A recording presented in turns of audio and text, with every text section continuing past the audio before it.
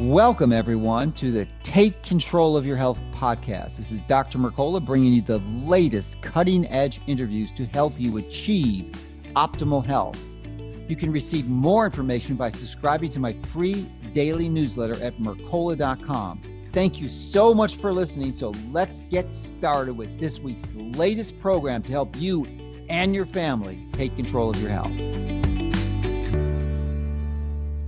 Welcome, everyone. Dr. Mercola helping you take control of your health again. And I'm delighted to have Morley Robbins with us, who has had the reputation in the past from many people I know as being known as the magnesium person.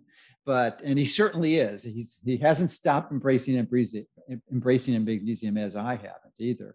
But he's really gone deep on it. And he has some new passions that really revolve around copper, but actually integrate some of our really other important nutrients like copper. I just said that copper, that iron, and vitamin D and vitamin A in the form of retinol. So it's really, I'm delighted because let me give you a little bit of background on his history. And correct me if I'm wrong, Morley, but at least from reading your book, it appears that you were a hospital executive, preceded by the fact that you had started medical school, or were a med student. Pre-med. Okay, sorry, pre-med, but didn't start med school. So you've been passionate about health for a long, long time, probably as long as I have, but never really formally trained in it, and actually had really pretty much adopted a conventional medical model until about 10 somewhere between 10 and 15 years ago. I don't recall specifically. Yeah. And then you got a shoulder injury, I believe, and then that started you down the path. When I think of all the things you've got in your mind, that you remember all that, it's amazing. So thank you. Well, I just read your book, so I have an unfair advantage. Yeah. So, and I'm really enthralled with the work that you're doing. So I've listened to a lot of your podcasts, and there's some interviews which are a piece of cake because for whatever reason, there's no preparation time. But for I felt a strong need to really get prepared and understand what your work is, because I think it's significant.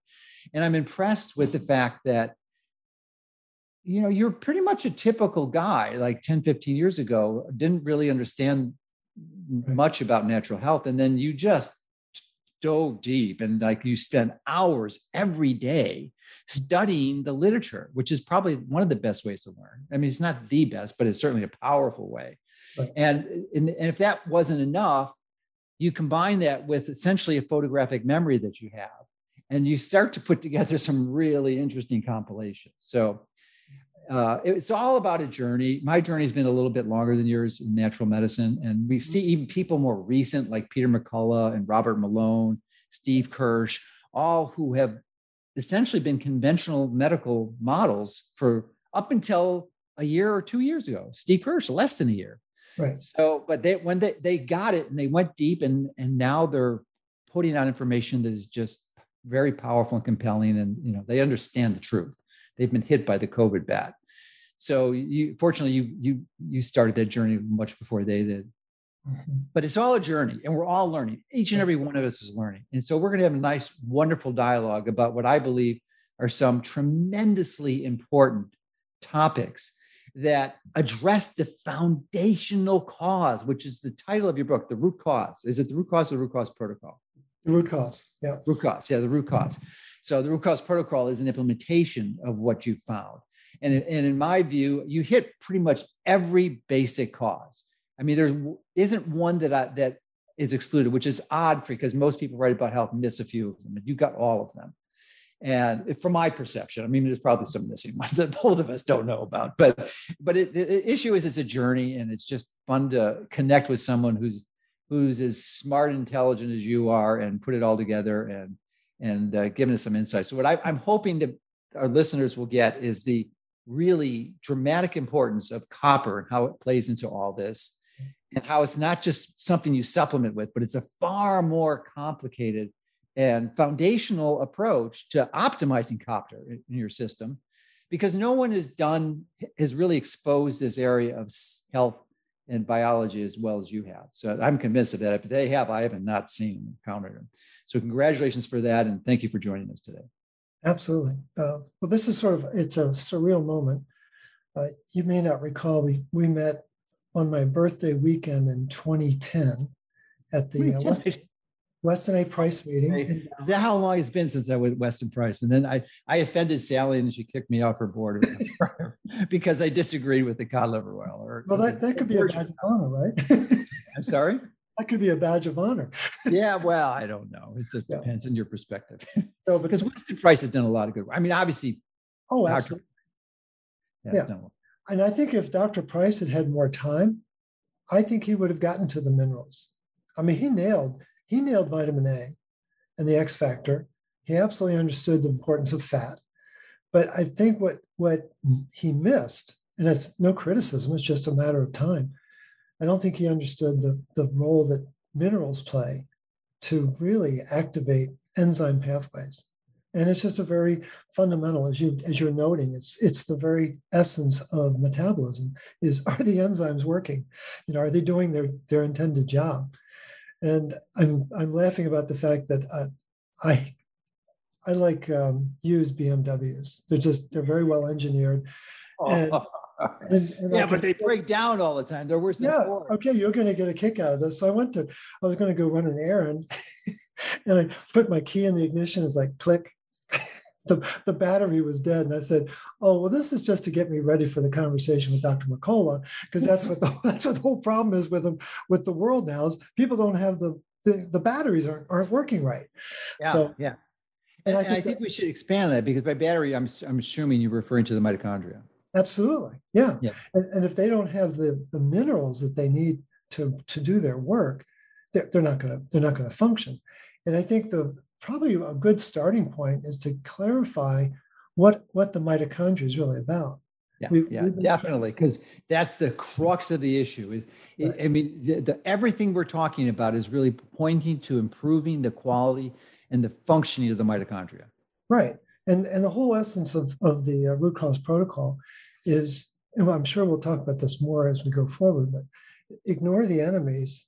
Let's ignite the energy. Let's really focus on how do we create energy, and the mitochondria are usually referred to as power plants. It's not a power plant. One author, just an amazing reference, talks about it as being a biological microchip, which is a completely different idea. And then you're suddenly left with this idea of, wait, it's not a power plant, it's a factory. And what goes on in a factory? A lot of activity that depends on energy, but there's a lot of movement of raw materials and end products, and people don't think about that. And the fact that the mitochondria are connected to both the endoplasmic reticulum and the lysosomes, well, suddenly you've got lysosomes being the recycling center and the endoplasmic reticulum being where the proteins are going to get made. It's like a completely different idea. And then we get to the idea of, we all have this image from our high school biology class, what the picture of a cell looks like. Mm-hmm. And it has one or two mitochondria. Well, I've come to realize that picture was drawn by Walt Disney. Because it's a complete distortion of reality. The average cell has 500 mitochondria. The average liver cell, 2,000 mitochondria. Kidney cell, 4,000 mitochondria. Heart cell, 10,000 mitochondria. Then let's get to the mature eggs in a woman's body. Anywhere from 100 to 600,000 mitochondria. And then the brain region that I think is the most fascinating is the substantia nigra. It has 2 million mitochondria per neuron. Well, that's a game changer when you begin to understand the concentration of activity. Is that what goes defective in Parkinson's? Absolutely. Oh, yeah. So making dopamine. But it's also just the whole energy process. And the key is that in order to get the diagnosis of Parkinson's, 66% of those neurons need to be dead. So that 66% times 2 million mitochondria per neuron, we're talking about a massive loss of energy. And that begins to put everything in a different frame of reference when you're talking about when you think about it in an energy paradigm, the whole concept of health and disease is completely different at that point. Yeah, and when you think about a drug paradigm, like for treating that, conventional physicians would prescribe L-Dopa, which actually makes it much worse in the long run, and then no way, shape, or form addresses these dying neurons with all these mitochondria. Well, and the other part and again, I don't know how I happened into this process. This is a divine assignment, I think, and I've been guided over the years, and I've been blessed to meet some amazing research scientists and have conversations like this. So this is just like a peak experience. But this whole concept of energy production is so essential, and it's overlooked. Well, what's another way of describing lack of energy? It's called inflammation. Inflammation is poor energy production. Why? Because the mitochondria, it's a two-stroke engine. And there's two copper centers, as you probably know, copper A and copper B. Well, copper A is the easy stroke. It gets us to hydrogen peroxide. But then we've got to turn hydrogen peroxide, H2O2, into two molecules of water, 2H2O. That's very different than H2O2, right? Mm-hmm. And so if the body keeps defaulting into H2O2, it's a clear sign of lack of copper, both from the standpoint of the active side. The cytochrome C oxidase enzyme is not doing its job. Okay, you and I know this really well, and I just sorry to interrupt, but I just want to break it down so that people without molecular biology background or even science, high school biology understand this. So when you introduce a term like cytochrome C oxidase, I think probably it's best to identify what that is. And maybe even while you're doing that, just mention how the fact that this peroxide is a source of oxidative stress. And when you're producing too much of that, you're going to cause lots of free radicals and secondary damage.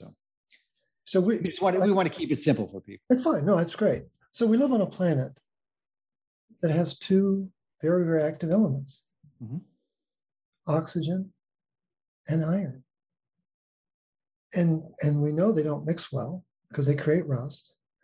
And yet mitochondria are filled with the terminal destination for both iron and oxygen are the mitochondria. That's an important thing to understand. And so inside these organelles, these factories, if we can call them that, are a series of proteins that are loading electrons onto oxygen and loading hydrogen. And the term that's used in the literature is we're activating oxygen and we're activating hydrogen to create water. Turns out that the mitochondria are water wheels. They're the source of water in our metabolism.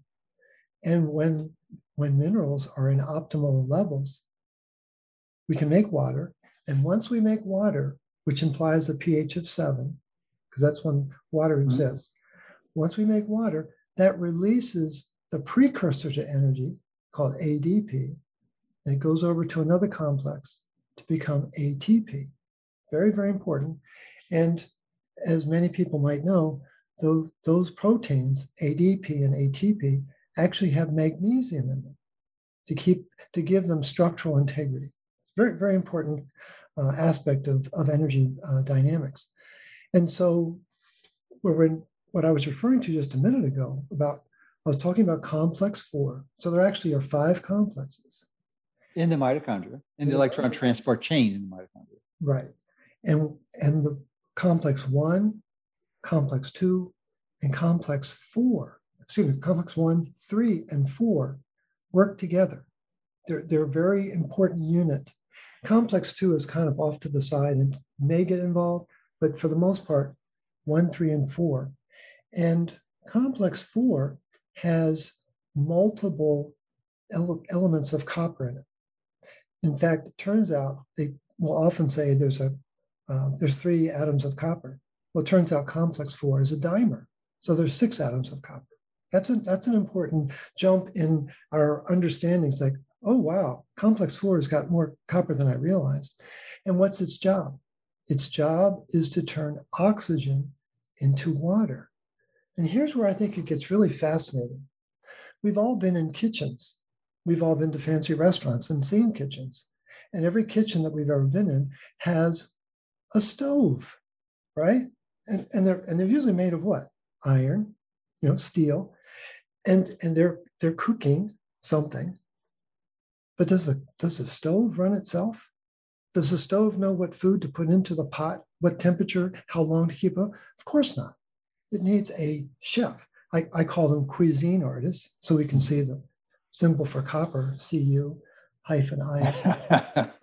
And so, again, this is where I think it's so fascinating. Inside the complex 4, there is a stove, and it's called heme A3, and it holds oxygen. And then copper B comes along and slices and dices. It lets the electrons and hydrogen flow through, and voila, we have water. I think that's amazing. But then you think about how frequently it's happening. And then that releases ADP to go over to complex 5, which is called the ATP synthase. And it's a rotor. It's a little motor inside the mitochondria. And these are actually, Dr. Mercola, they're stacked like pancakes. We don't really know how many complex 5s are in one mitochondria. It could be hundreds, it might be thousands, but they're each spinning at 150 revolutions per second. And every time it goes around, it's 9,000 RPMs per minute. Yep. And every time it goes around, it's releasing 3 magnesium ATP. And just think of the vortex of thousands of these little rotors inside one mitochondria, much less thousands, hundreds of thousands, millions. And then we get to just the sheer elegance of the design of human physiology. It's absolutely amazing. And is complex 4 cytochrome C? Cytochrome C oxidase, absolutely. Oh, it's the oxidase, because I thought that was the enzyme.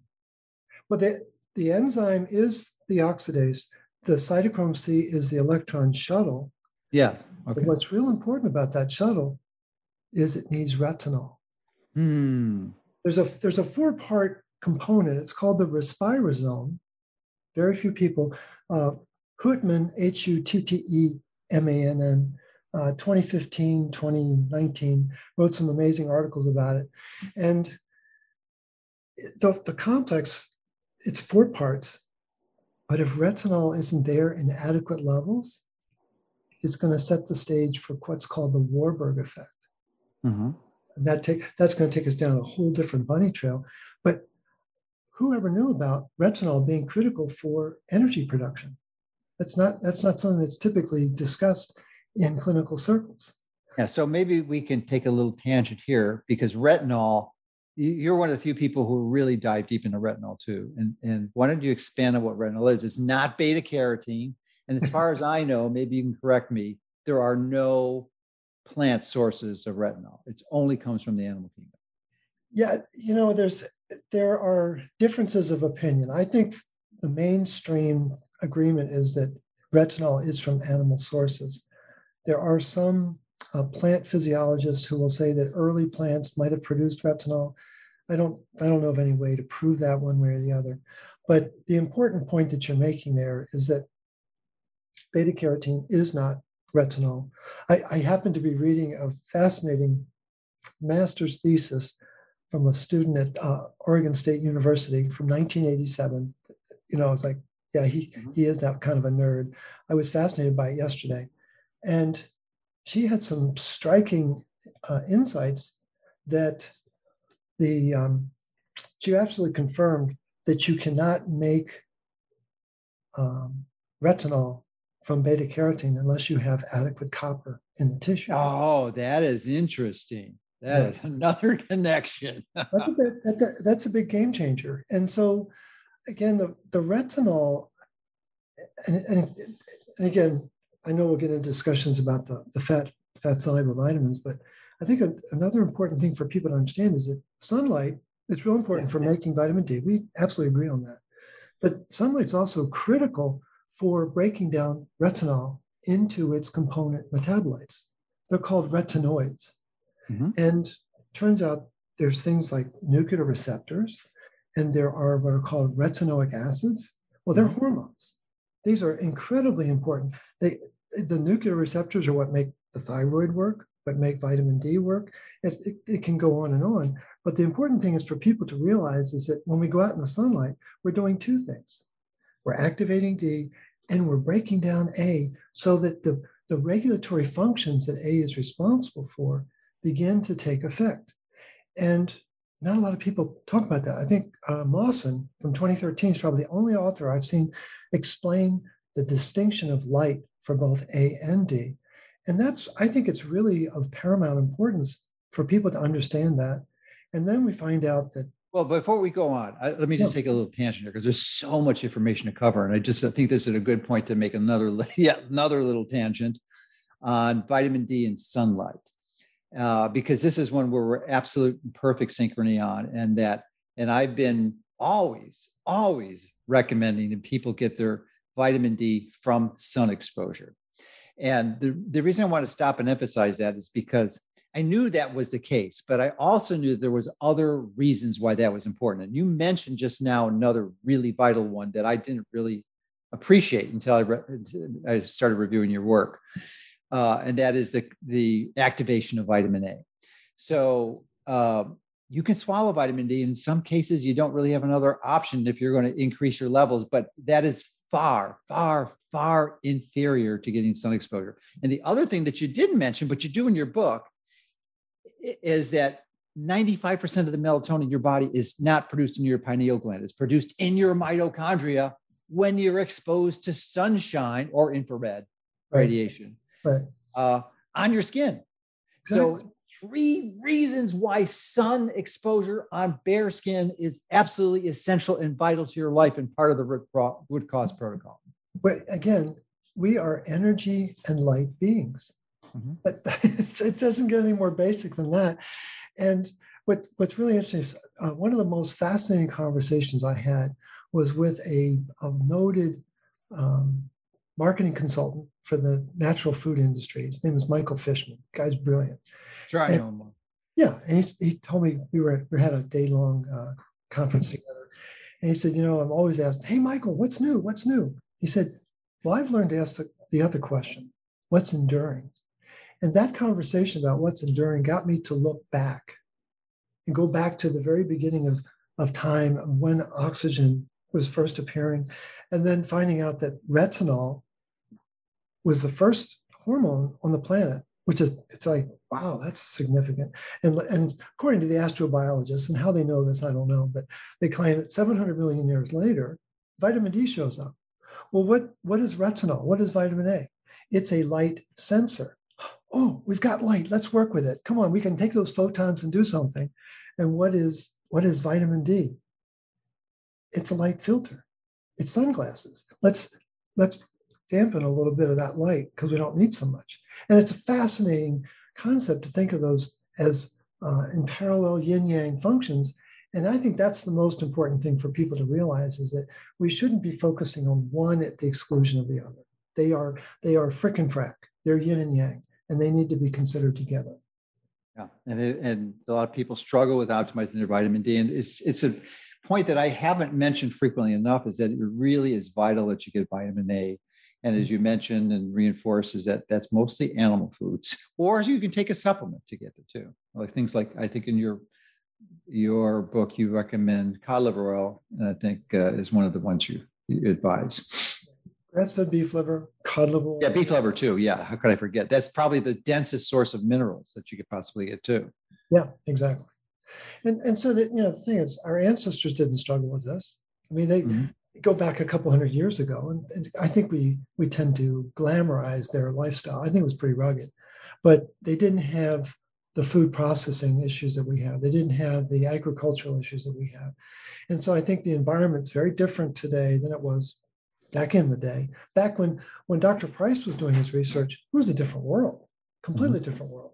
And so I think we need to put it in that context that there is value in having that ancestral understanding. And I really think that's at the base of it. We need to be eating an ancestral diet. Whatever our ancestral origin might be, we need to understand that becomes code for our body and how it performs. Yeah, and lifestyle too. It's not just the diet. I mean, diet is obviously a big portion of it, but your sleeping patterns, your EMF exposures, Absolutely. sunlight exposure, all of that. Exercise too. It's huge, huge. Absolutely. Yeah. People realize that we spend a relatively small amount of our time gathering food, at least in the Western world. Right. But in historical times, I mean, almost 75% of their energy was invested in finding food and getting it. Well, and by whatever the process has been, Dr. Liz, my wife, who allowed me to get my arm back, she and I have been doing work with the Amish in Pennsylvania, and actually now we're doing work with folks in Indiana and Ohio and Michigan. It's absolutely fascinating, but it's given us a chance to see what earlier life was like. Mm-hmm. What the agrarian society was really based upon. Just to your point that these are hardworking people. I mean, they have a very different lifestyle. But the beauty is they understand these concepts from the get-go because they know how important minerals are to farming. Mm-hmm. And it's just magical to get their perspective on it. And that's what's lost in the world of convention is, again, I don't think doctors understand. There are really four things that I think they're missing. I don't think they have a strong enough background in mineral metabolism. Mm-hmm. They don't understand oxygen metabolism. They don't understand the whole process of what parasites represent. And I don't think they really understand energy metabolism. Mm-hmm. And so those are four really, like they're the four quadrants of lack of awareness. They don't even think about those concepts, but they're actually integrated. And what's playing in the background of all that is iron. They're not aware of the fact that we add iron. Iron accumulation is a daily event on this planet.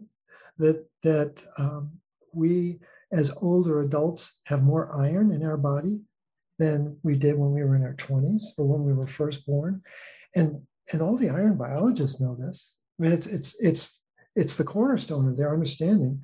And what I think is probably the biggest gap is realizing that I think it's the Chinese that first came upon this idea, is that copper is the general and iron is the foot soldier. And so generals have a lot of sway over the foot soldiers. Well, it turns out that's exactly how our body works. Iron serves at the pleasure of copper enzymes. And I think it was LVM and Sherman in 1932 were the first to prove that if you don't have copper in the diet, you can't make hemoglobin. Well, that's a long time. What is that, 80 years ago, 90 years ago?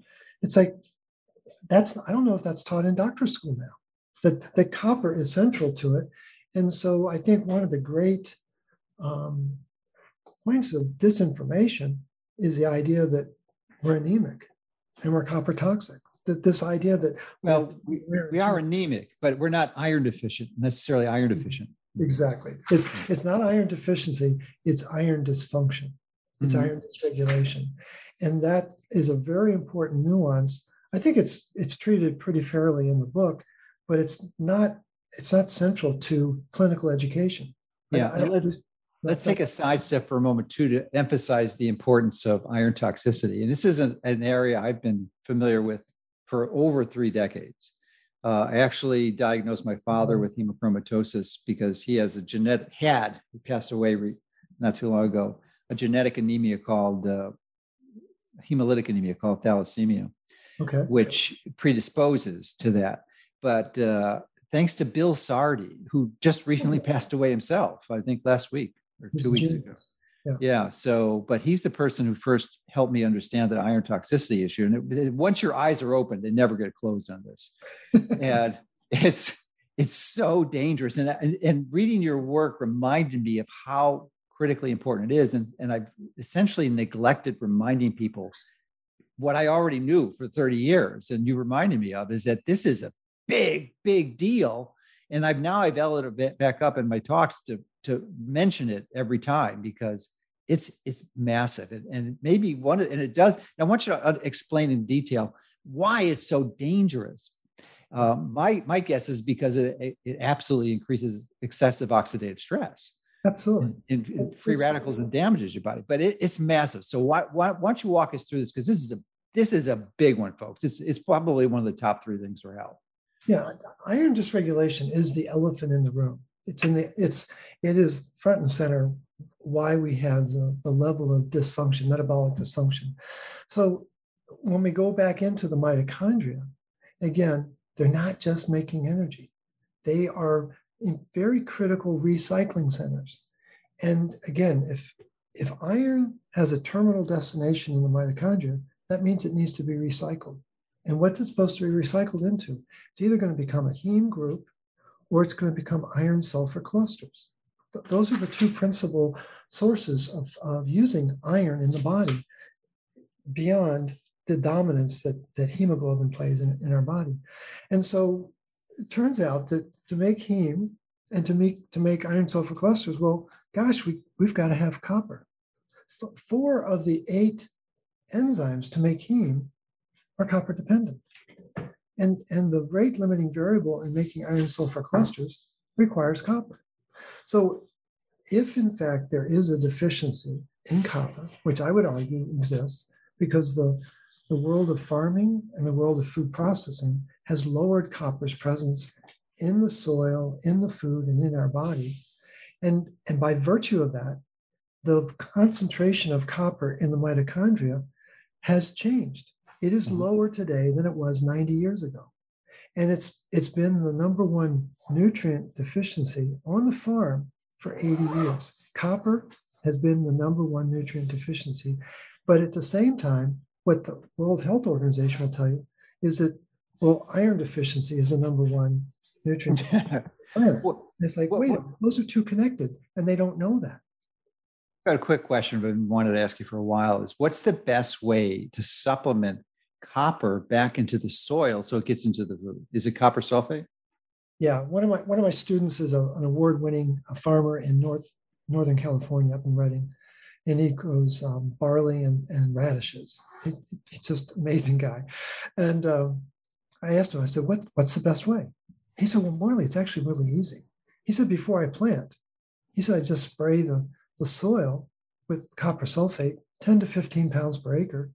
He said, and what that does, Dr. Mercola, is it enhances the bricks content of the Wow. And the connection between copper and sugars is it's absolutely amazing. And so that is the magic sauce that is not well understood in farming circles. A lot of farmers don't want to take the additional expense and time to do that. It's like, well, gee, if you're trying to produce a good crop and good animals, that would be a good thing to focus on. So it's not just organic. I mean, it's great not to have pesticides, but you want the minerals in your food. That's why you're getting it ostensibly, because it's healthier soil and it can provide you with those minerals. But most of the soil is depleted. Yeah, we eat food to get nutrients, right? So if we don't have the copper in our tissue, and that means we're not going to have copper in our mitochondria. And again, it's probably useful for people to know that, again, we're back to, there's a lot of mitochondria in the bodies. They say it's 40 quadrillion. So that's 15 zeros. It's a number we can't even relate to. But ostensibly inside each mitochondria, according to Paul Cobain at Auburn University, and he's a real sharp guy, in 2004, 2006, he proved that there's 50,000 atoms of copper in each mitochondrial matrix. Well, that's a big deal. And so if the copper's not there, then the heme enzymes are not going to work right. And the iron sulfur cluster enzymes are not going to work right. And iron is going to start to build in the mitochondria and then ultimately into the tissue. So it's going to go into what's called mitoferrin. That's a storage locker in the mitochondria. And then it might spill out into the ferritin inside the cell itself. But when that starts to build, when it's called the labile iron pool, LIP, and labile does not mean happy. It does not mean free. It means really reactive. And so it's important to understand what that word means. And so as that iron is rising, there can be a 40% loss of energy, a 60% loss, 80% loss, up to a 94% loss of energy as iron is rising in the concentration inside the cells. And is this because it's actually damaging the ETC? Exactly. It's damaging the ETC, absolutely, but it's also affecting the ability to work with oxygen. Again, so a specific complex or generally, or I mean, what way? Just complexes 1, 3, and 4. Okay. Okay. There's just a wholesale breakdown. And again, we've got to think of it in simple terms. It's rust. The iron is going to, if the oxygen is not going to be activated properly at complex 4, most important enzyme activity on the planet, I would argue, complex 4, got to turn oxygen into water. If that doesn't happen, you're going to create superoxide. That's an oxygen molecule with an extra electron. It's not super, it's actually hyperoxide. You're going to create hydrogen peroxide. You're going to create the hydroxyl radical. Well, these are violently reactive, and they have varying degrees of half-life. But what it does is it begins to increase the acidity inside the cell. And when the cell begins to become more acidic, it can't make energy. And that's ultimately what iron is doing, is it's causing this increased acidity because of its reactive nature with oxygen and these proteins in the ETC that you're talking about. Yeah, I think you also have a counterintuitive perspective on nitric oxide, which is generally perceived to be a very healthful nutrient in its respect to modulate that vascular tone and optimize blood pressure. But in the context of molecular damage, if you're increasing superoxide, which isn't that potent an oxidative stressor, relatively minor, but you have that and you combine that with nitric oxide, you get peroxynitrite, which is a free nitrogen species. And that thing is not as dangerous acutely as a hydroxyl free radical, but it lasts like it's either, I think it's 1,000 or 1,000,000 times longer. A hydroxyl free radical is only very short, a billionth of a second. I mean, it can only travel a distance of one protein. That's it. So it has a very limited radius of where it can cause damage. But peroxynitrite goes in, it can actually go in and out of the cell and still last so long. It's more like the steel ball in a ping pong machine. Yeah. Peroxynitrite. Yeah, I did not know that about the lifespan of the hydroxyl radical. Billionth of a second. That's not billionth of a second. So at the speed of light, you can't travel that far, right? Right, but I think travel at the speed of light. But what's important is, again, begin to get a frame of reference about. We're not talking about the Disney cell. The cells have a lot of mitochondria, and if they start to accumulate a lot of iron, and again, the key is there's a big difference between iron deficiency in the blood versus iron dysregulation in the mitochondria and in the cell. And that's not adequately understood in clinical circles, that they're not one and the same. And it was Bruce Ames and his colleague. He's still alive or did he pass? I think he's still alive. Yeah. Okay, good. At one point, he was the most quoted scientist on the planet. Yeah. It's a big deal. I actually had a chance to meet him. He's a fascinating guy. And the thing is, he's the one, I think it was 2004, figured out that there's 10 times more iron in the cell than shows up in the blood. Well, that's a watershed event. It's like that means that the blood tests that we're relying on are not accurate. They're not revealing the whole story of iron metabolism. And I think that's one of the most important things for people to realize is that if they're basing judgments on strictly a ferritin test or strictly a hemoglobin test, that's not adequate. You need to be able to understand what's going on with my zinc, my copper, my ceruloplasmin. I've got to have multiple measures of iron activity, transferrin, percent saturation, and I need to know about the fat-soluble vitamins, A and D, because their ratio is really, really important to this overall dynamic that we're talking about. So where is most of the iron in the body? Is it in hemoglobin? Is it in bone marrow? Is it in storage iron? Where does it hang out? And what is the most accurate reflection of that? That's such a great question. I love that question. And folks, I did not pay him to ask that question. I love So let's talk about it at the body level. So the ratio of iron to copper at the body level is, on average, there's about 5,000 milligrams of iron in the body and about 100 milligrams of copper. So about 50 to 1 ratio. That's a big difference. Mm-hmm. Then let's go inside the blood. To your point, where's the highest concentration? Highest concentrations in hemoglobin. Mm-hmm. That's 70% of the iron is in the hemoglobin. So inside the blood, we have a concentration of iron, 3,500 milligrams of iron, 1 milligram of copper. Big difference. Now let's keep going down. Let's go inside the bone marrow, because that's really that's where it's at, right? Because it's the bone marrow that decides, am I going to make bone or am I going to make blood? And how much of the blood is going to be in the immune system? Really important decisions. 24 milligrams of iron, 47 milligrams. Wow. Big difference, right? And so suddenly we have a completely different understanding of how important the bone marrow are and how dependent they are on copper to make blood. And that's why the work of LVM and Sherman back in the 30s is so important, because they knew intuitively, they couldn't prove it, from a biochemical standpoint. They didn't have the technology then, but they knew intuitively that when they pulled copper out of the diet, hemoglobin levels collapsed.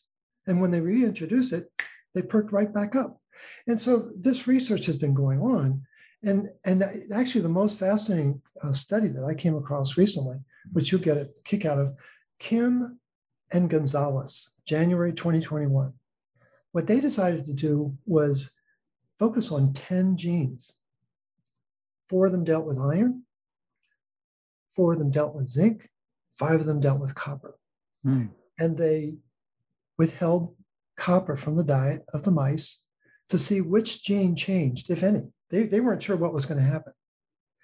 And it's absolutely, it's like, wow, they actually pulled it off. So they withheld copper, and there was only one gene that changed. And it's the ferritin light chain that really pretty much rules the liver. And it went off like a rocket. And in 1928, that same team back at the University of Wisconsin in Madison, Hart, Steenbach, Waddell, and LVM, 1928, they figured out that when they pulled copper out, iron loading took place in the liver.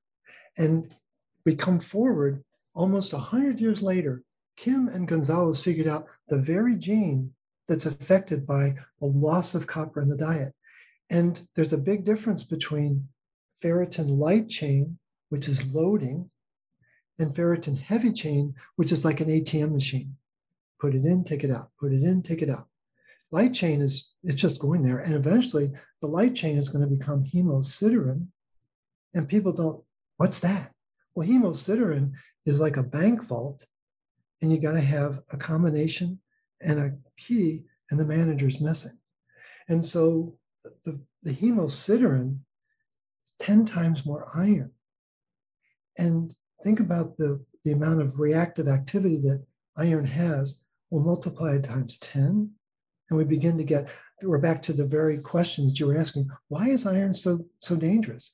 It's just this highly reactive element that has been, I think, glossed over.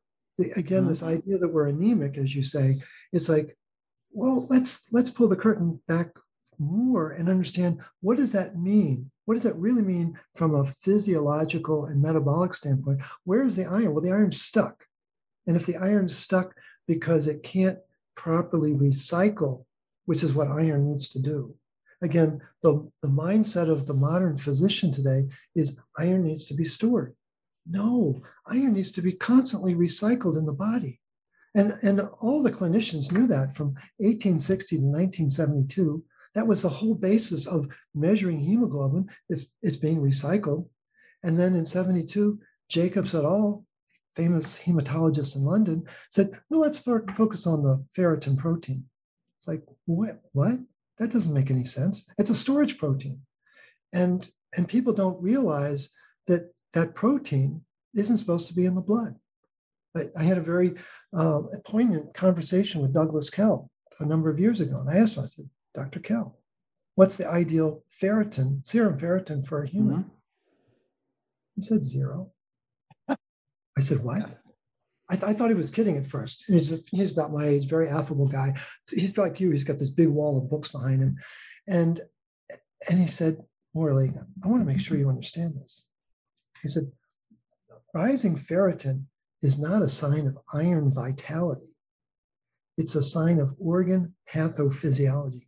Do you understand what I just said? I said, yes, sir, I do. And it's again, the average person doesn't understand that. And certainly the average person's practitioner doesn't understand that. And I think that's where the epicenter of the confusion is. Well, I think that's an important point. I want to come back to it after we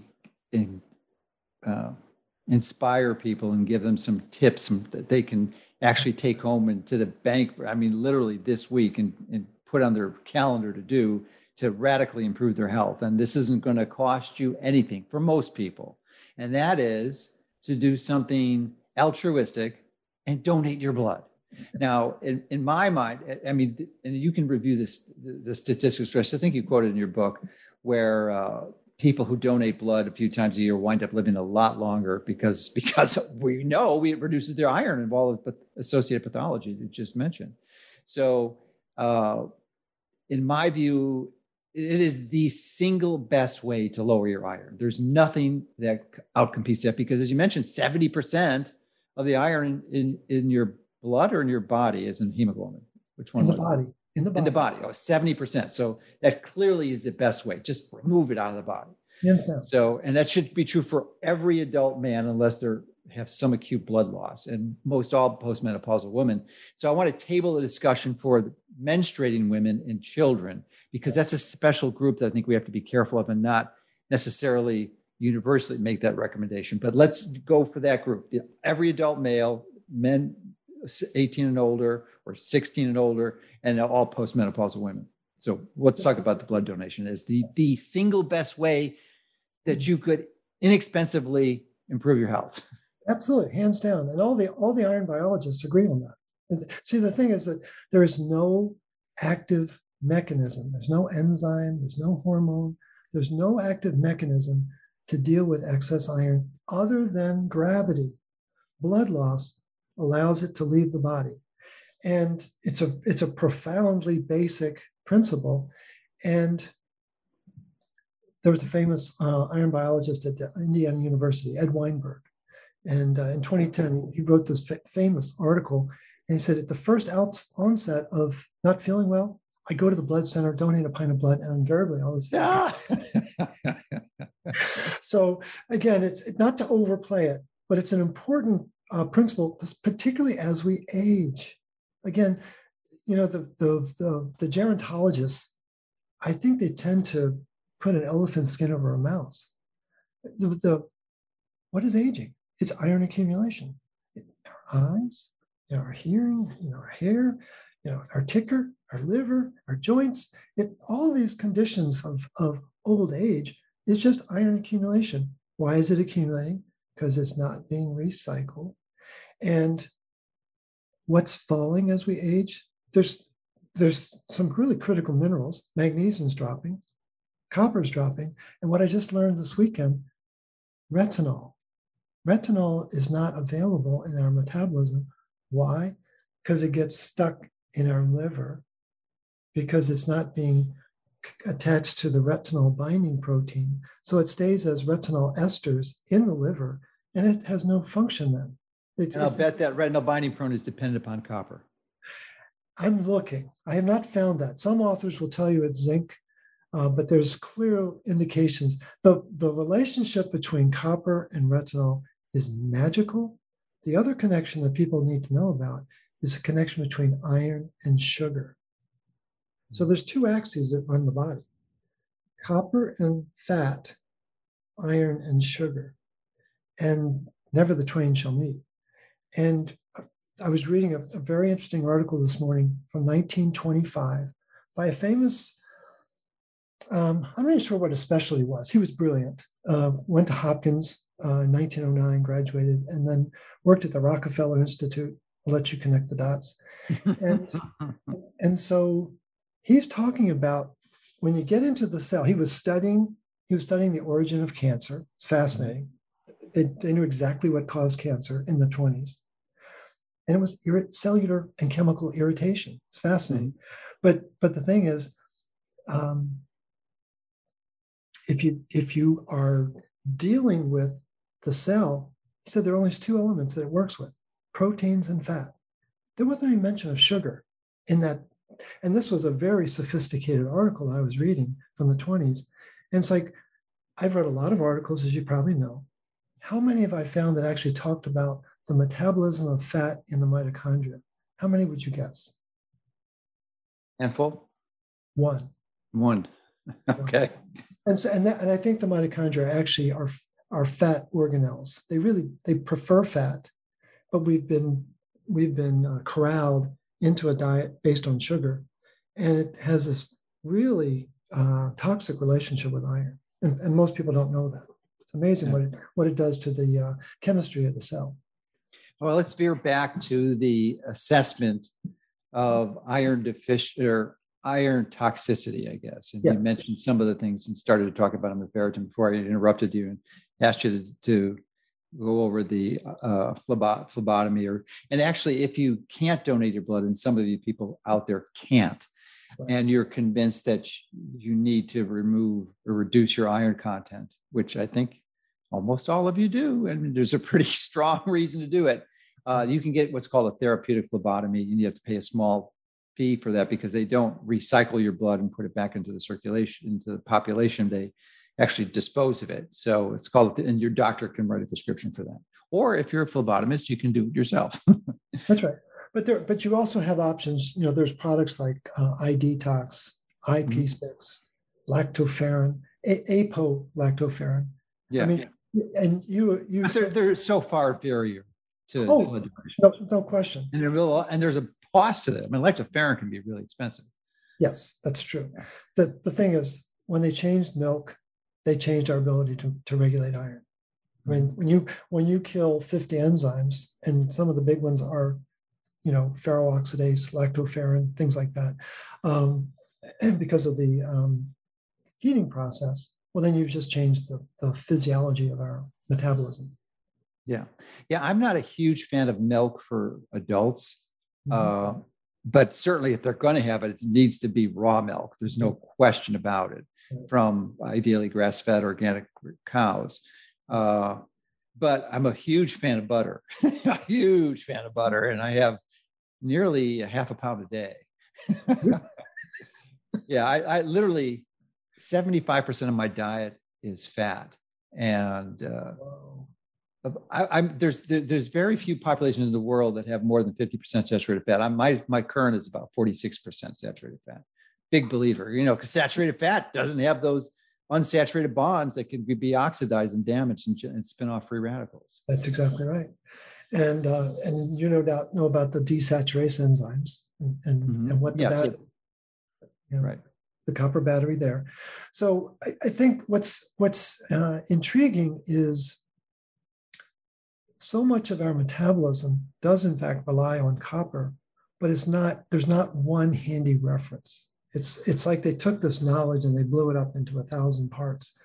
And there are just many gifted scientists who've been studying it, but there isn't really this composite body of. Okay, I'm sorry. We went back again because I wanted to do this issue with the ferritin. So how do we differentiate between a menstruating woman and a child who, I mean, if they have a really large blood loss, which could be related to copper deficiency because they're not utilizing iron properly. Right. How do we make the distinction? Because typically, you'd mentioned a pretty astounding factoid that this expert in ferritin says the ideal ferritin is 0. In clinical medicine, though, anyone with a ferritin under 20 is assumed to have iron deficiency. So help us resolve that dilemma, at least diagnostic dilemma, in the minds of almost any conventional medical physician. Great question.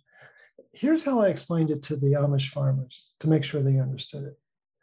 I said, if you want to know how many bales of hay you have in your barn, would you go out in the field and start counting them? And they went, no.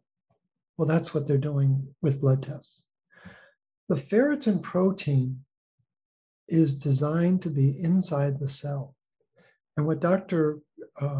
Kell was pointing out is that under intense inflammation, there's a change in how the lysosomes work to break down the ferritin protein and then allow for the recycling of the iron. And we're getting into some really esoteric physiology. I'm going to try to keep it real simple. But the important thing is the narrative is that serum ferritin is an accurate indication of ferritin in the cell. Mm-hmm. No, that's not not true. No. Okay, that's the assumption. That's the assumption. And it's somewhat similar to what you're known for as magnesium, and that serum magnesium is relatively a poor indicator of the more important one, which is cellular magnesium, which we measure by RBC magnesium. Exactly. And so this idea that looking inside the blood is going to be an indicator of what's happening inside the cell that's a leap of faith that is not supported. But are those levels in some type of equilibrium where you can make an estimate so that there's some type of correlation that, I mean, if you do get a level, single digit ferritin levels, which, would ring off massive red bell alerts, that there may be something else going on, because it's so unusual to see it in ferritin or 20. Right. So the thing is, my sweet spot is between 20 and 50. That's when Dr. Kell said 0, I said, I don't think people would believe me if I said 0. So I went back into the research, and 20 to 50 seems to be an acceptable tolerance. What I've learned is that when in the blood testing, when the serum ferritin for a woman gets above 150, that's when the red flag goes off for women. And when it gets above 300, that's when the red flag goes off for men. So that's easy side. And it usually correlates with liver inflammatory activity. And there's some dysregulation, some stressor, might be diet, it might be just environmental stress, it could be a number of factors. So that's the easy side. It's taken years to get a better understanding of what does low ferritin represent. Mm-hmm. And probably the best understanding of it is there are two authors, Orosio, Arossi, and Warwood, Worwood, in two separate publications. And then Kell has also written about it, Douglas Kell, that when serum ferritin drops below 20, it's a sign of parasites. Interesting. And the biggest, I'm trying to think of how can I get us a notch deeper without overwhelming people, but there's a protein or a peptide that many people probably heard of called hepcidin. Mm-hmm. And it's called the iron hormone. Well, I think that's being really generous. It comes from the HAMP gene. And what does HAMP stand for? Hepcidin antimicrobial peptide. So it's really responding to excess iron, and it's trying to stop the availability of iron to the pathogens. That's really what it's trying to do. Mm-hmm. And what is important for folks to understand is that in a state of vitamin A deficiency, and that would be most people who are eating a low-fat diet, that hepcidin takes off like a rocket. Well, what does hepcidin do? It shuts down iron recycling. And the biggest impact it has is in the spleen. Hepcidin is always talked about with enterocytes in the intestine, hepatocytes in the liver, and then the splenocytes in the spleen. Well, 95% of its impact is in the spleen. That's a big deal. That's a major big deal. And so we need to understand the subtle nuance of what kind of diet is this person eating? What kind of stressors are they under? What are their macro minerals? What are their micro minerals that we can pick up in the blood? And when ferritin starts to go down, what it's actually doing is it's affecting the ability of the tissue to make ferritin protein, and that's usually from parasites. And it's in the literature. And not a lot of people are familiar with that aspect of the literature. And so this idea that low ferritin is a marker for low iron, well, it's a marker for iron dysregulation. It's a marker for low iron possibly in the blood, but it doesn't necessarily mean that iron isn't jammed and stuck in the mitochondria and in the labile iron pool of the cell. And that's where I think people need to broaden their thinking, is that there's more to the story. That the people, the classmates that I had at Denison who got into medical school, the really smart people, they all got A's in calculus to a person, every one of them. And now they're using rulers to measure iron status. And I would argue it's the most complicated, most sophisticated, and least understood part of human physiology. It is not a dipstick function. Iron is not low or high. Iron is dysregulated or it's functional. And if it doesn't have adequate supplies of copper, back to LVM and Sherman, if you don't have copper, you don't have iron metabolism. And the fact is, these two metals don't have separate metabolism. They are joined at the hip of the master antioxidant protein, ceruloplasmin. And that's what gives the metals their integrity, is ceruloplasmin and its ability. What is its gift? It expresses many enzymes, but the most important ones are the ones that regulate iron and oxygen. Copper is the only element on the planet that can manage the two most reactive elements in our body. Copper is the only one. All the others are kind of observers, if you will. And so copper is central to the process of keeping oxidative stress at a moderate level, but optimizing energy production. That's the magic sauce, is making sure that there's a healthy balance between energy and exhaust, just like there is in our car. When we drive a car, we're going to produce exhaust. And so it's like we've got to be able to optimize both the energy and the exhaust. I want to get back to the low ferritin, but the fact that you mentioned ceruloplasmin, the copper enzyme, is the master antioxidant, is reminded me that was a question I had for you.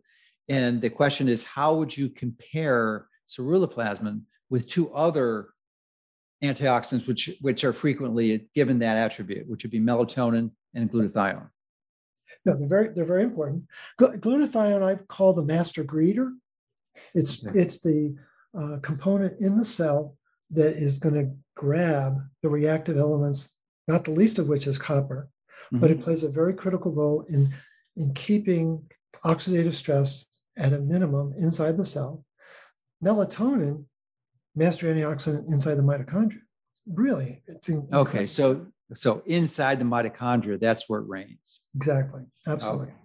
Okay. The thing with ferritin is it's very frustrating, Dr. Mercola, because we have 50 years of disinformation that started in 1972, and we've been pummeled with messaging that ferritin is an indication of iron status, and it's like it's a lot more complicated than that.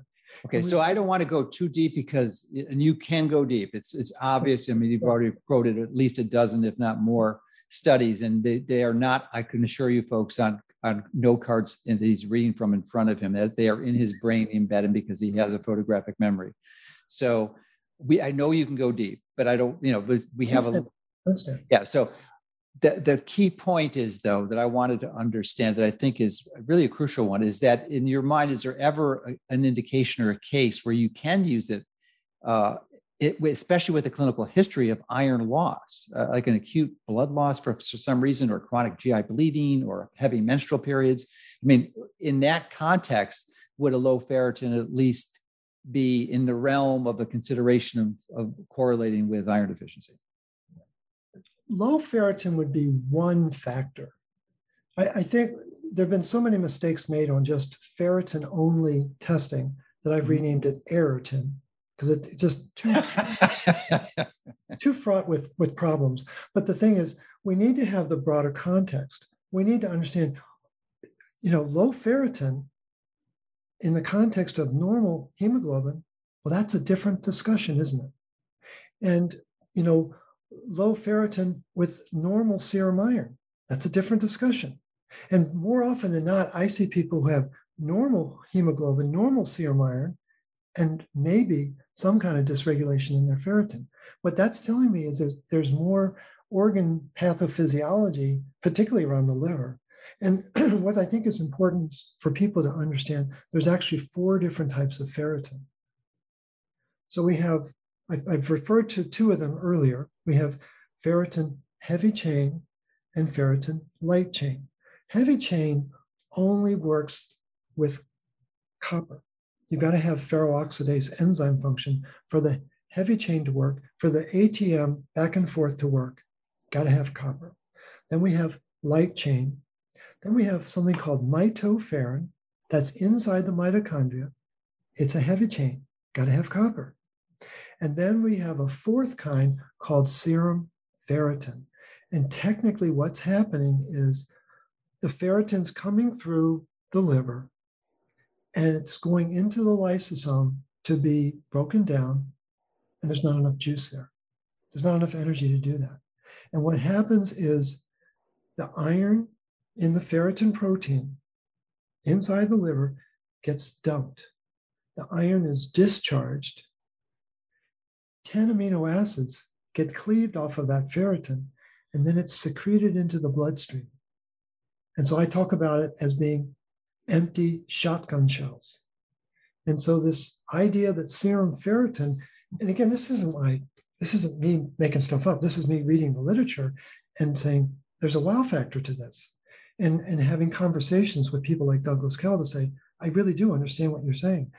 And yet it's not, I don't think it's properly taught in doctor school, at least with the totality of factors that you and I've had the opportunity to discuss today. That's what's missing is there's a very carefully scripted education that doctors get. What's high or low, and just give more iron if you need it. And wait a minute, there are a lot of variables here. It's not like it's infinite. Maybe there's 10 or 20 that we ought to be mindful of. And if we don't, 10 or 20 that we don't even know about.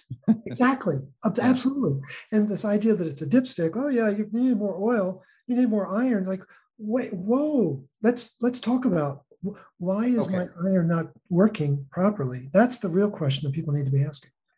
All right. So just to summarize it, because it can go down the rabbit hole real quickly and become very confusing. Generally, you're okay with using ferritin as an assessment tool, even a primitive one and crude one, and reflective of not the more important status of intracellular iron stores.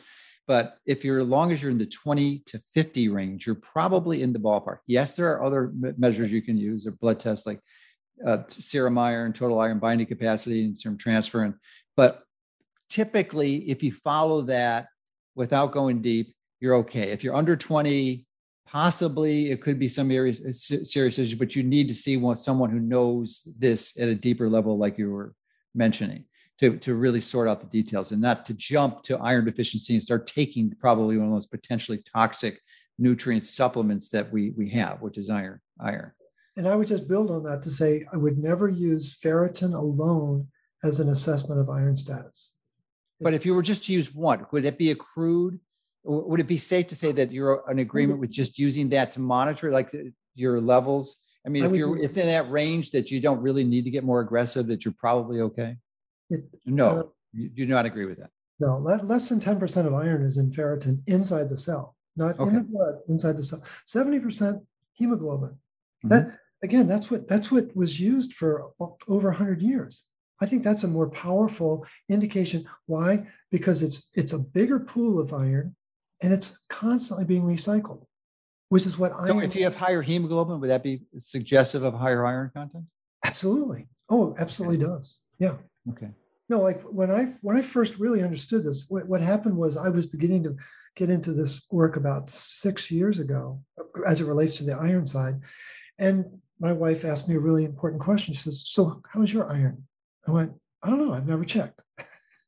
This was in December of 2015, and my ferritin, my hemoglobin was 18.3. Oh my gosh, and that's crazy. I know. And my ferritin was 267.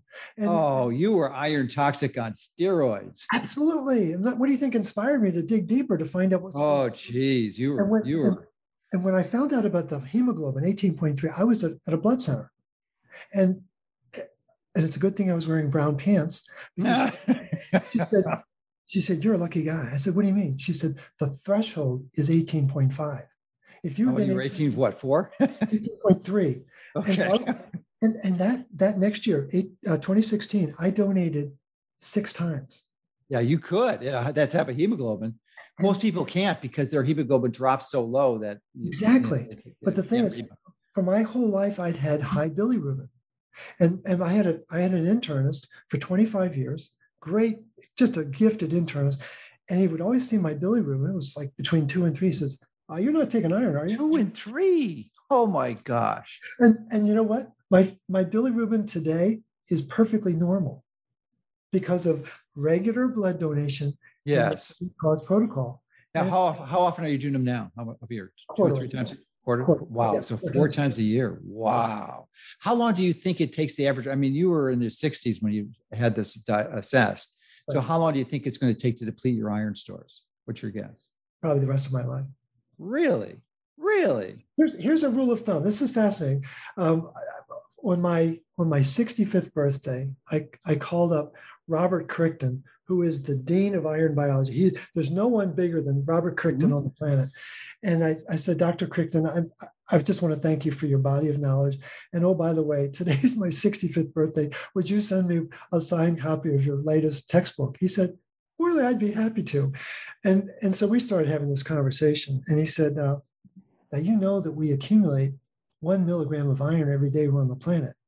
I said, yes, sir. I've read your textbooks and your articles. He said, good. So here's a good exercise for you, Dr. McCullough. Get out your calculator, take your age and multiply it times 365. Mm-hmm.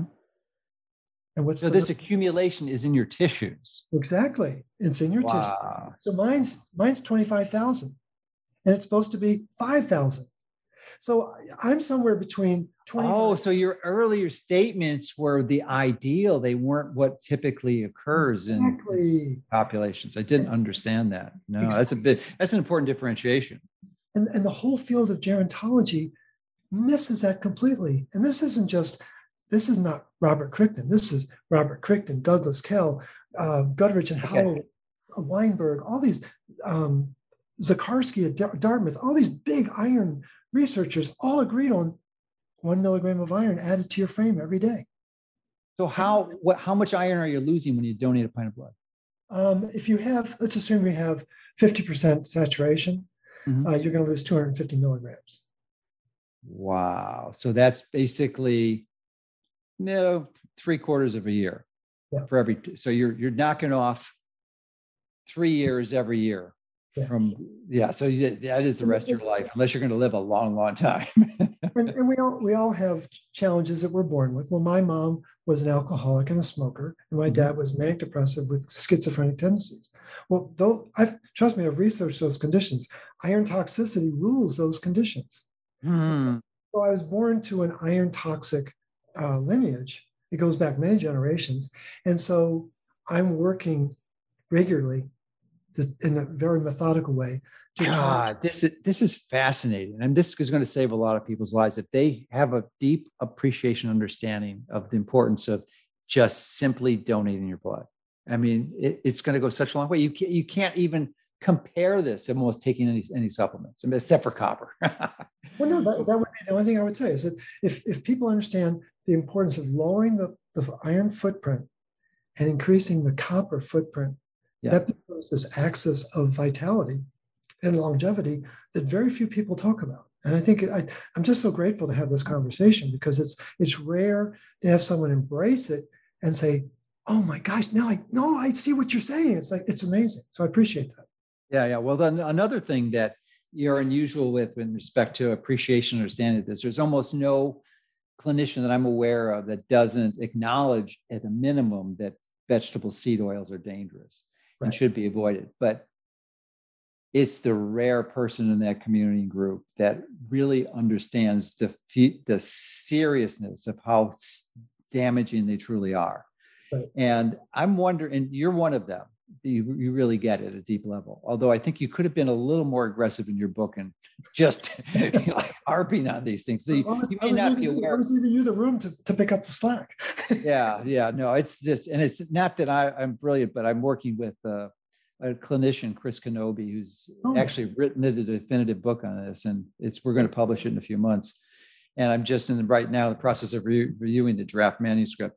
And some of the data he's compiled, it just blows your mind, absolutely blows your mind. So anyway, but you understand. So the reason I'm mentioning this is I'd like to get your take on your perspective on the importance. And I know they're synergistically toxic and pathologic, but if you could pick which was worse, iron overload or PUFA overload, which would it be? Oh, no, and I've had this conversation many times. Iron is the match that lights the lipid peroxidation. Oh, so if you had the PUFA and then there's no iron, it's not going to be as much of an issue. See, the part that people don't know, and I think you probably do, but just to amplify it, Eisenhower has his heart attack. We get put on a low-fat diet. Ancel Keys flexes his muscles. And so they were taking cholesterol out, right? Well, actually, what they were taking out was retinol, but no one told you. And so then I came across an amazing study. It was in, they started adding iron filings in 1941. A great book, if you haven't read it. Is that in all processed foods or just cereals? All processed foods. Wow. And there's 9 different forms of iron being added, and only 9 of them are carcinogenic. But the thing, in 1941, they started adding insult to injury. It's bad enough as it is, and then they go and add this on top of it. So they're adding iron, and I came across a study from Tulane University, 1951, 10 years after they'd been adding iron to the food system, and they were shocked at how high people's cholesterol were. They couldn't understand it. Well, now we do understand it because of the work of like Leslie Clave and others that began to say, wait, if you don't have copper, your cholesterol is going to spike. But it wasn't the whole issue. There's a nuance to high cholesterol. Cholesterol is supposed to be in the liver. It's not supposed to be in your blood. We're back to serum ferritin again. Cholesterol is in the liver because it needs to be made into what? Hormones and other factors. And the part that everyone missed is it isn't just the cholesterol, it's that the cholesterol gets rusty. And the part that's a very important, number one cause of death on the planet, heart disease. That hasn't changed in almost a century now, or more than a century. And so, well, interestingly, I'm sorry to interrupt you, but this is an important point. It's not only not changed, but prior to 1900, it was a very rare disease. There was literally like less than 10 documented cases of heart attacks in the history of the world below 1900, as far as I know. And Osler was renowned for mentioning this. So it was an unknown disease, and it's not that they didn't. Some people address or are concerned with the fact that it may have been they missed the diagnosis. No, these guys were sharp clinicians. They knew what they were saying. It wasn't there. What changed? Farming changed. What did they add to farming? NPK. What does NPK do? It blocks copper uptake. It was after World War I, right? The first, right? Absolutely. 19 and so the key is people are always wondering, where did this plaque come from? Well, the endothelial cells inside the arteries, they need to make energy, right?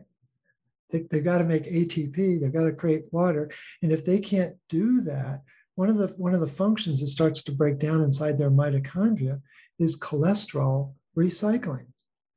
And then what happens is macrophages come to try to clean up that mess. And what do? They turn into foam cells. And then the foam cell, that's the origin of the cholesterol plaque, is from an energy breakdown inside the cells because there's too much iron and the body can't recycle it properly. And then the whole thing begins to cause the block in the artery. It's absolutely fascinating when you begin to look at it from an energy paradigm and not from a disease paradigm. Well, and the seed oils are really important too, because Oh, I absolutely. mean, they came up about the same time, literally in the 1860s or so, at least in the United States. In some countries, it's interesting, like China, they really were not prevalent. And, there's a lot of confusion on this, and that people associate high carbs, especially a lot of natural medical clinicians or physicians. Yeah. A high carb diet is what's causing all the sugar is the issue. But if you look at this China, they were close to where the United States was as recently as 1966. They had virtually no seed oils and very low sugar. And literally they have virtually no carbs. I mean, they have a very low sugar diet. They have 5 grams, 1 teaspoon of sugar a day. So they don't have a high carb diet. Yet when you look at their ingestion of seed oils, which started in 66 and going up, it directly correlates with the massive increases of obesity, cancers, and heart disease. So it's definitely the seed oils. But that's a tangent. The point I wanted to make is, as the seed oil started to penetrate the population, they get integrated into lipoproteins. And the lipoproteins, of course, is what carries the cholesterol, and that gets susceptible to oxidation because they have these unsaturated bonds, in which the iron is a huge reason that they're oxidized. Yeah, and the article I was reading this morning from 1925 by Burroughs, they were using corn oil to cause cancer.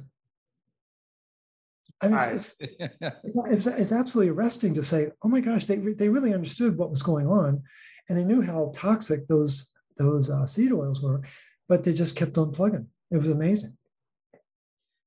This exchanging convenience for health is what they've done, and we're doing it in different ways with technology too, exchanging convenience for physiological damage like EMFs and surveillance and privacy and all those. But anyway, it's a whole different topic. So we want to get back into the health, because that's where we're both really passionate about and have really insights that most people don't, and we can share them with people that can make a dramatic difference in their life. So what I'd like to really focus on some of the ways. I mean, you've made a magnificent case for the importance of copper, and so people are beginning to appreciate they need to do this. So I think we need to help them understand how they can increase one of them. And there's an interesting point that you make in your book. You have the first step is to stop supplements. So I don't agree with all of the recommendations, but some of them I certainly do. At least in general, because the disagreement resolves more in subtle details, which you don't have time to dialogue about. But one of them that I want to address is stop vitamin C. And that's not generic. It's actually stopping ascorbic acid, which most people perceive as vitamin C, because in fact, taking whole food vitamin C is the answer, because it has an enzyme tyrosinase, which has lots of copper in it, that can help restore your copper levels and actually provide vitamin C in its necessary form in some of the bioflavonoids like hesperidine and rutin. So why don't you expand on that? And I want you to take that as a platform to dive in all the other ways that we can increase our copper levels. Sure. So a lot of confusion about ascorbic acid versus whole food vitamin C, as you note. And again, the vitamin C complex is like the cars we drive. There's an engine, there's a steering wheel, there's 4 wheels, and there's a cover. And that's the structure and makeup of the vitamin C complex. Ascorbic acid is the cover of the car and no moving parts.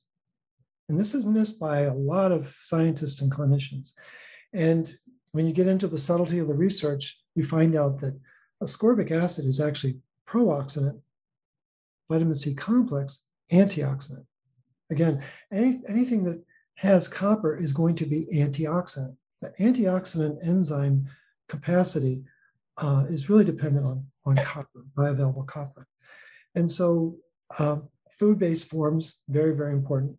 And the challenge we've got, Dr. Mercola, is we're back to your earlier question. How do we remineralize the soil?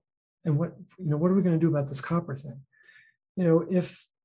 If the farmers are not actively thinking about restoring the mineral status of the soil, the regenerative farming that's beginning to take hold now, but again, it's in its infancy. That's our challenge, is finding the committed farmers that really want to do that. So then we have to turn to supplemental forms, and there are maybe a handful, maybe more, of whole food vitamin C complexes that are available. That's very important. That's a very important source. But another source is bee pollen. You can't pollinate a flower, and you can't pollinate an animal if you don't have pollen, and you got to have copper. Copper is essential in that process, and a lot of people don't realize that there's a lot of oxidative stress to bring the egg and sperm together, and if there isn't copper there to diffuse that, you're not going to get the union that's so critical. And so when people are having trouble conceiving, it's a copper issue. And where did I learn that? Australian sheep farmers. If they're not getting the offspring that they want from their herd, there's only one mineral they add to the feed. It's called copper. And like that, they start to populate their herd. So bee pollen is not just a source of copper. It's got many nutrients, but B vitamins especially, which is very good. And we talked about the importance of beef liver. Again, we're back to when copper is in the soil, it's going to produce grass. It's going to have both vitamin C and beta carotene. A unit of healthy grass is going to have 14 times more beta carotene than a comparable unit of carrots. And a unit of grass is going to have 18 times more vitamin C than a comparable unit of oranges. So that's a good thing to know, is that the grass that our ancestors' animals used to graze on used to be a very rich source of copper when the soils weren't being abused by farming chemicals. And I just had a podcast the other day with someone who told me that glyphosate is actually the 10th most toxic chemical in the farm. And I'm like, there's something worse than glyphosate. That's scary to even think about. So the changes in farming have altered the availability of copper in the soil, in the plant, in the animal, and in the human. So that's a significant topic. Maybe that's another conversation. Yeah, because glyphosate is particularly pernicious for copper because it's a mineral chelator. Absolutely. That's how it works. Right. Yeah. It sucks the copper right out. Absolutely. Down to a pH of 1, which is devastating. That's was its original application. It was originally done to not decalcify, but remove the minerals from the inside of these tanks. And the industrial pipes. Yeah. Right. Do you have a problem with that? Crazy. But I want to get back to vitamin C for a moment. Yeah. And I think you'll be very pleased to know that I had the intuitive insight to plant. I like cherries, and I live in Florida, so obviously Bing cherries don't work too well down here because you have to have a cold. So I planted a Barbados cherry, which is otherwise known as acerola cherries, and I have several bushes. Right. So, I mean, I literally at harvest time, which is actually, we have about an 8-month harvest time. So it's unbelievable. I mean, it continuously produces throughout the year. And in peak harvest time, I'm getting a gallon of these cherries a day, a gallon. And each cherry has 80 milligrams of whole food vitamin C. So, but you've inspired me because I realized that, I've done a lot of soil amendments, but I haven't specifically addressed copper. So I'm going to not put copper on the soil. I'm actually going to put a foliar application of copper, and I got to figure out the concentration to do that with. But that should radically improve the quality of the copper in these acerola cherries that are being generated. And you might do a little digging real quick. The copper concentration, as I understand it, one of my Amish farmer friends has looked into this very carefully. The copper concentration is highest in the stem. You might do a little digging around that and see if there's stem of the cherry. Yeah, even more so than the fruit. It's interesting. Normally, you always spit those out. I know. Do you think there's value to having that stem? He just brought it up the other day. I was absolutely flat-footed. I said, seriously? So I've got to look into it myself. Yeah, it's interesting. So, but I think the foliar application is going to be really helpful. But the point I wanted to make is that taking vitamins, and I've recommended, even because we sell vitamins C, and I said, this is not the supplement you want to take on a regular basis. And I certainly don't take it, but it's valuable and useful, at least from my perspective. This is what I want to discuss with you as a therapeutic adjunct and far safer alternative as an intervention for acute infections than drugs and antibiotics or even antivirals. So, and we have diseases like septic shock and obviously COVID, where the mortality rate in septic shock is like 80%, 80%. So the people who get it die. I mean, it's shocking, kills a shocking number of people every year. Yet we know that if you get them early and you inject intravenous ascorbic acid, not whole food vitamin C, they recover and are able to live the rest of their lives. So I think as a therapeutic intervention acutely, as almost like a drug, it's probably very useful. But for long-term, right, get your butt down to Florida and grow some acerola cherries, because you can't buy them at the store anywhere. You can buy it processed as whole food vitamin C, but ideally you want to eat the whole food. But let's take that up a notch. Yeah, okay. One of the most important studies I came across was from 1958 by Martens, Martens et al. And they were studying how to cure people of schizophrenia, which is, for people who don't know, schizophrenia is when iron affects adrenaline. Mm-hmm. People who are in a schizophrenic state are very fear-based, and it changes the chemistry of the adrenaline. We'll just leave it at that. And so in this study, they had 34 patients that were administered one shot of ceruloplasmin protein. How many people were cured of schizophrenia with one shot?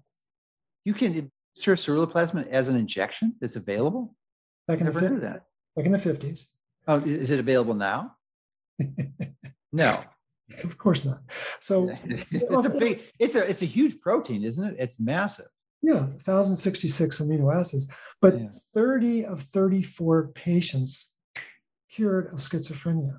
So I would suggest, I think there may be even more powerful alternatives than ascorbic acid. I get your point. Absolutely. If we're forced between, if we're on the train tracks with Sophie's Choice and we got to choose between this and this, yeah, I would go with ascorbic acid. Yeah, because most of the people, they're not even doing the basics, so they're between a rock and a hard place. So yeah, it's not the optimal, but it's better than dying, and it's better than being submitted to these drugs, which will ruin your microbiome for months or years. But I would say that I think it's time. Again, we've been through 2 years of rather protracted insanity. We all, I think, can agree on that. But I think it's time for this copper message to get out. That's what this conversation is introducing. And I think there are forms of bioavailable copper via ceruloplasmin. Like you can actually buy it if it's for research. You can actually test the ferroxidase assay. It's called the ferroxidase colorimetric assay. It costs a whopping $4. Really? But it's barred by the FDA. You're not allowed to do it unless you're studying four-legged rats and mice and rabbits and things like that, but not humans. And it's the most. Yeah, from what supplier provides that? Okay. It begins with an A, and I'm blanking. I apologize. Okay, well, maybe you can. You're with your brain, you'll come up with and just email. I'll remember. But the thing is that this is a whole.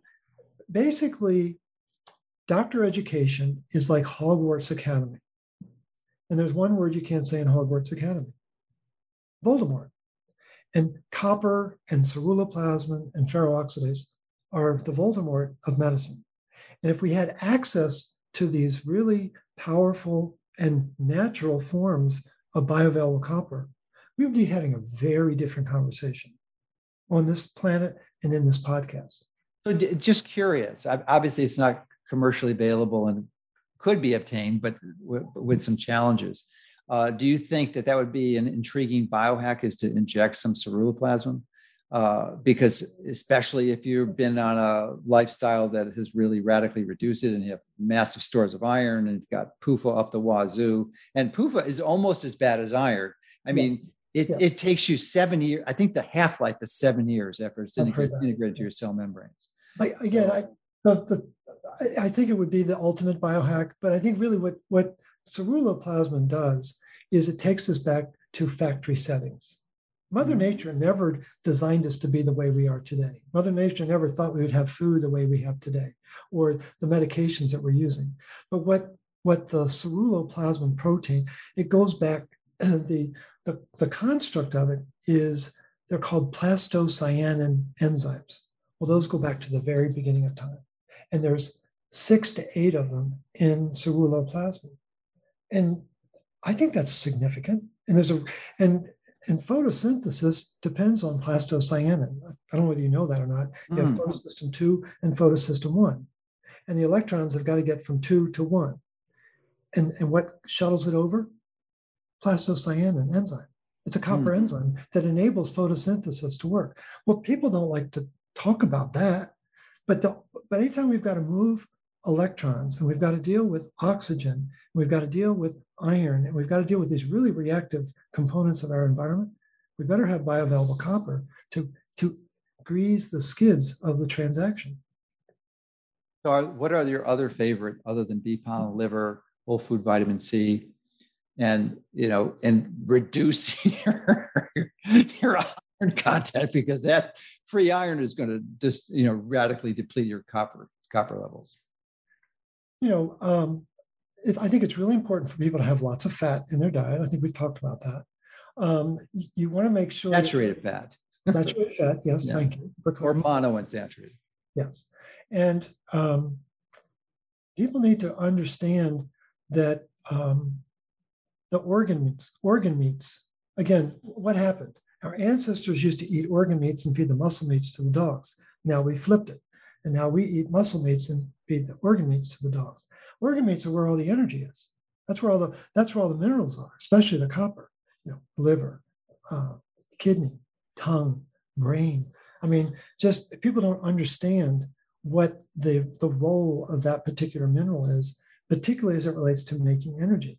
And there's no part of our anatomy that's more important than the brain. The question I would add, though, is that, especially in America, where a little is good and more is a lot better, is that, yes, I couldn't agree with you more wholeheartedly that we need organ meats, but you need them in moderation. You can't go and have like a pound of liver and think you're going to go to the races. No, because there's a toxicity involved. It's a balance. There's a Goldilocks dose that you want. Exactly. And I think our ancestors knew that. I mean, I grew up, my mom was from the country, and she wasn't a 5-star chef, but she knew how to cook, nose to tail. And we had very basic food. So I was at least raised with that. But you're absolutely right. We've got to be careful. And I think the mistake that a lot of people make who don't feel well, again, what's the origin of all diseases? Fatigue. It's the number one reason why people go see their doctor. And what do people want to do? They want to get well yesterday. So they want to do it overnight, and the body doesn't work that way. And so we need to be very careful and very disciplined about how we introduce that. And that's really what the root cause protocol is trying to do, is introduce people to the right components. What are the stops? What are the starts?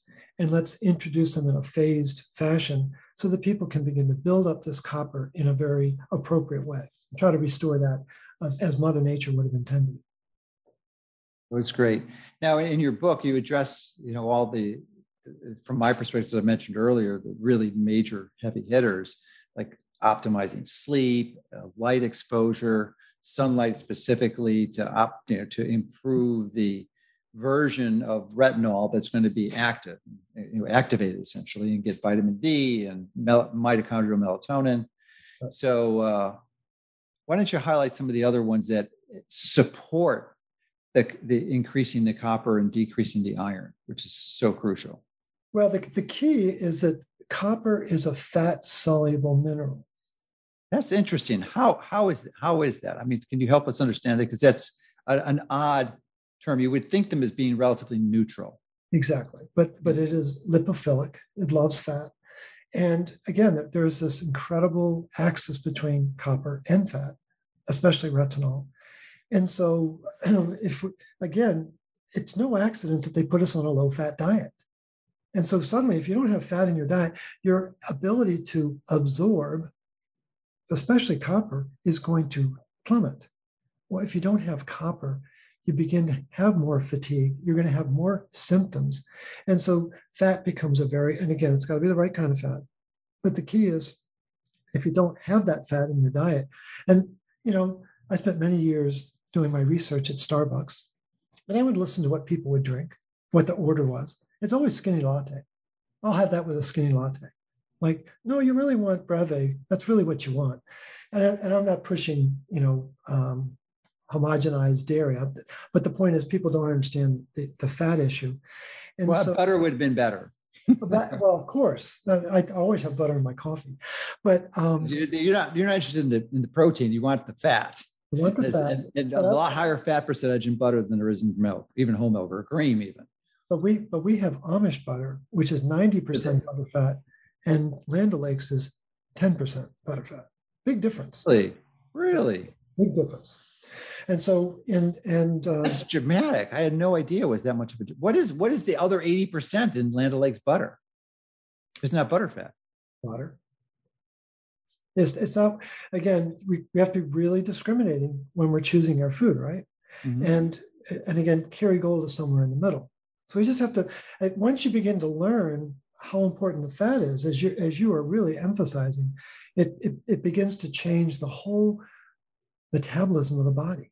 And you can't, the other side of it though, is if you can't absorb copper without fat, the flip side is you cannot metabolize fat without copper. I'm still perplexed because that's quite an astonishing claim that Land O'Lakes is only 10% butter fat, because they'd be violating label claims. I mean, butter has a caloric density of 9 calories per gram. So if it's water, it's 0. So, they have a label claim that that suggests it's butter. It's fat. I just know that it's a much lower concentration. It's about 10 to 12% for commercially available butters. It's much lower than. Send me the article or the study on it, because I'm sure you've got it. You're just a wealth of knowledge there. So that is that deserves like a whole article. That's like a scam. Because we're pushing people away from PUFA into butter primarily. That's a far better. I suspect even Land O'Lakes butter is better than safflower, sunflower, canola oil. Again, the challenge we've got is that when we go to a restaurant, what color's the butter? Yeah. A lot of restaurants have butter the color of your shirt, right? And it's supposed to be the color of this tulip, really deep yellow. That means it has more beta carotene in it that got made into retinol. And or even the eggs too. Exactly. Absolutely. Same principle. And it turns out there's basically 3 cows that are used in dairy. You've got the Holsteins, the Guernseys, and the Jerseys. It turns out there's a genetic difference between Holsteins and the other 2. The Holsteins cannot take up beta carotene at the same rate that the Holsteins that the Guernseys and the Jerseys can. And that's why their butter fat content is dramatically different than the Holsteins. Well, where's most butter coming from? Holstein. Yeah. And again, we did basics. Yeah, it's just the nuance of understanding the nutrient content of the food that we're depending on. I'm assuming that if the cows are grazed on grass that had an application of copper sulfate to the soil at the 10 to 15 pounds per acre, that grass is going to be a lot higher in copper and providing far superior butter. And I was just in a meeting in Middlefield, Ohio, and Joel Salatin was there. It was a lot of fun. I gave him a copy of my book. He was so excited to see it. He said, "He's a good guy." I was at his farm at Polyface Farm. Oh yeah, no, it's amazing. And he didn't get into the mineral side of it, but he talked about how important it is to make sure that the grass is at its optimal nutrient value, and we understand what that means. But the key is, it's not comfortable for people to say, wait a minute, my life is already complicated. Now you're telling me I've got to go to farmers markets, I've got to do a drill down with each farmer to find out what they're doing. Well, that's kind of where we are. We need to, if you're really trying to manage your health, you were talking about exercise, EMF exposure, sleep, things like that. But if the food you're eating isn't being carefully grown, you're working against yourself. Yeah. And the whole idea is to get to nutrient density so that we have the minerals and the vitamins that Mother Nature designed for us to have in our metabolism, so we get peak energy production. That's really what it comes down to. Yeah. And question on exercise, is that somehow connected to ceruloplasmin so that when you're exercising, engaging in an ideal strategy, does that upregulate the enzyme that produces it? Well, you're certainly going to, the piezoelectric effect is going to make more energy. And I think that's going to work to your advantage to make the protein. So yeah, I've not seen a lot of articles about exercise and ceruloplasmin, but you've now sparked my curiosity. I wonder what Seems like it makes sense. No, of course it doesn't. And the thing is, it's another hidden thing in medicine. It's stealth. I mean, almost all doctors ignore it, and that's why sarcopenia and frailty are such huge reasons of causes of death in the elderly. Absolutely. But again, with the elderly, especially people who are in an institutional setting, more and more they're being labeled anemic. And guess what they're getting? Oh, iron supplements. They're killing them off prematurely, 100%. Absolutely. And what they need is a therapeutic phlebotomy or a regular phlebotomy for blood donation. Regular phlebotomy, and they need more nutrient-dense food that has more of a copper bias to it.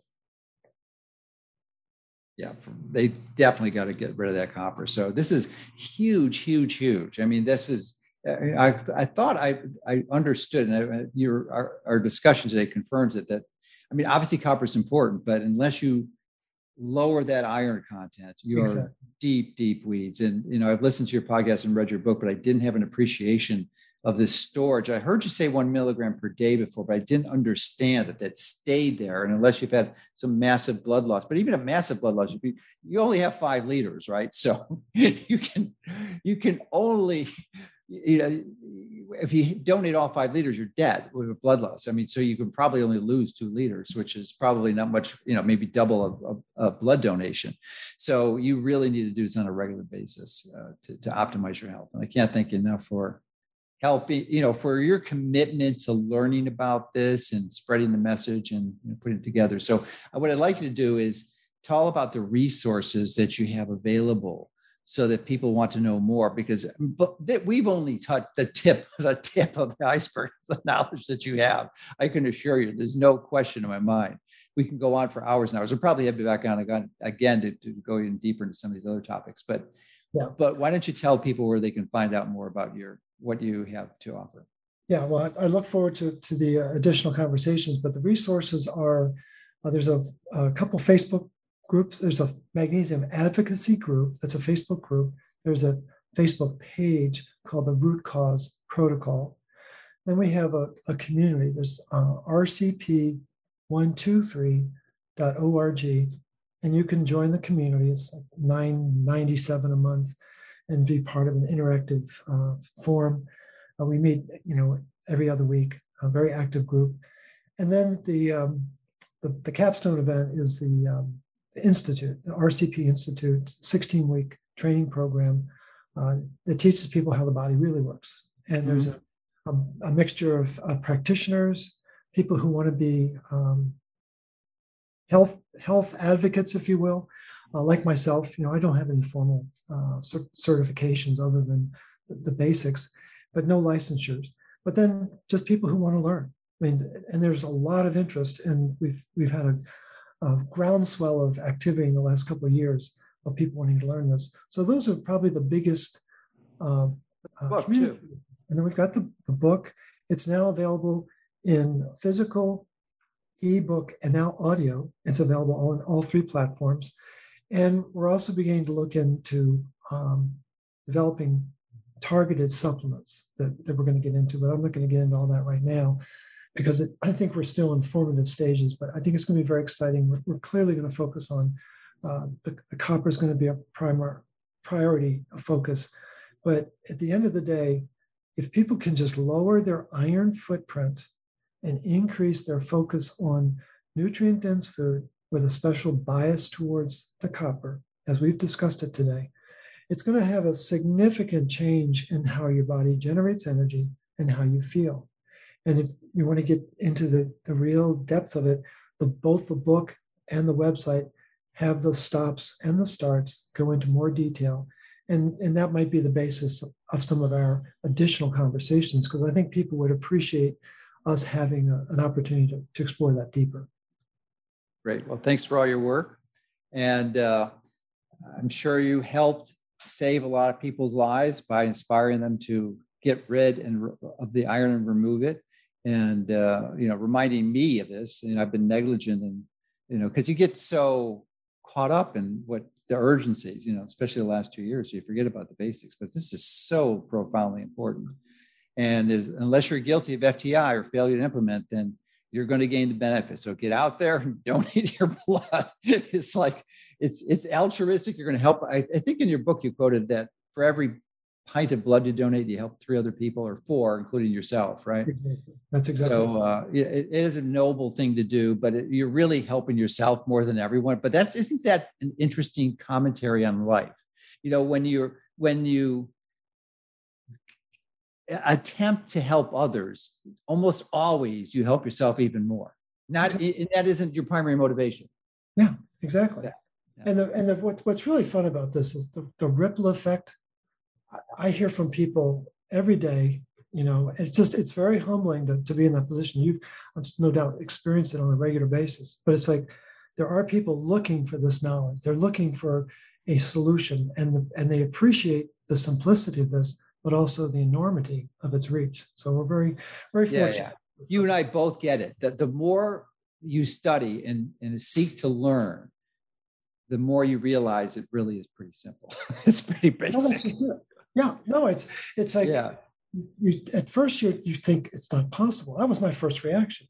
But then as I got into it, I surrendered to the simplicity of it. It was like, this is amazing. Yeah, that's the sign of someone who's wise on their journey. So congratulations, at least in my estimation, you've reached it. So it's been a great, distinct pleasure, and I look forward to connecting again. Look forward to it. Thank you so much.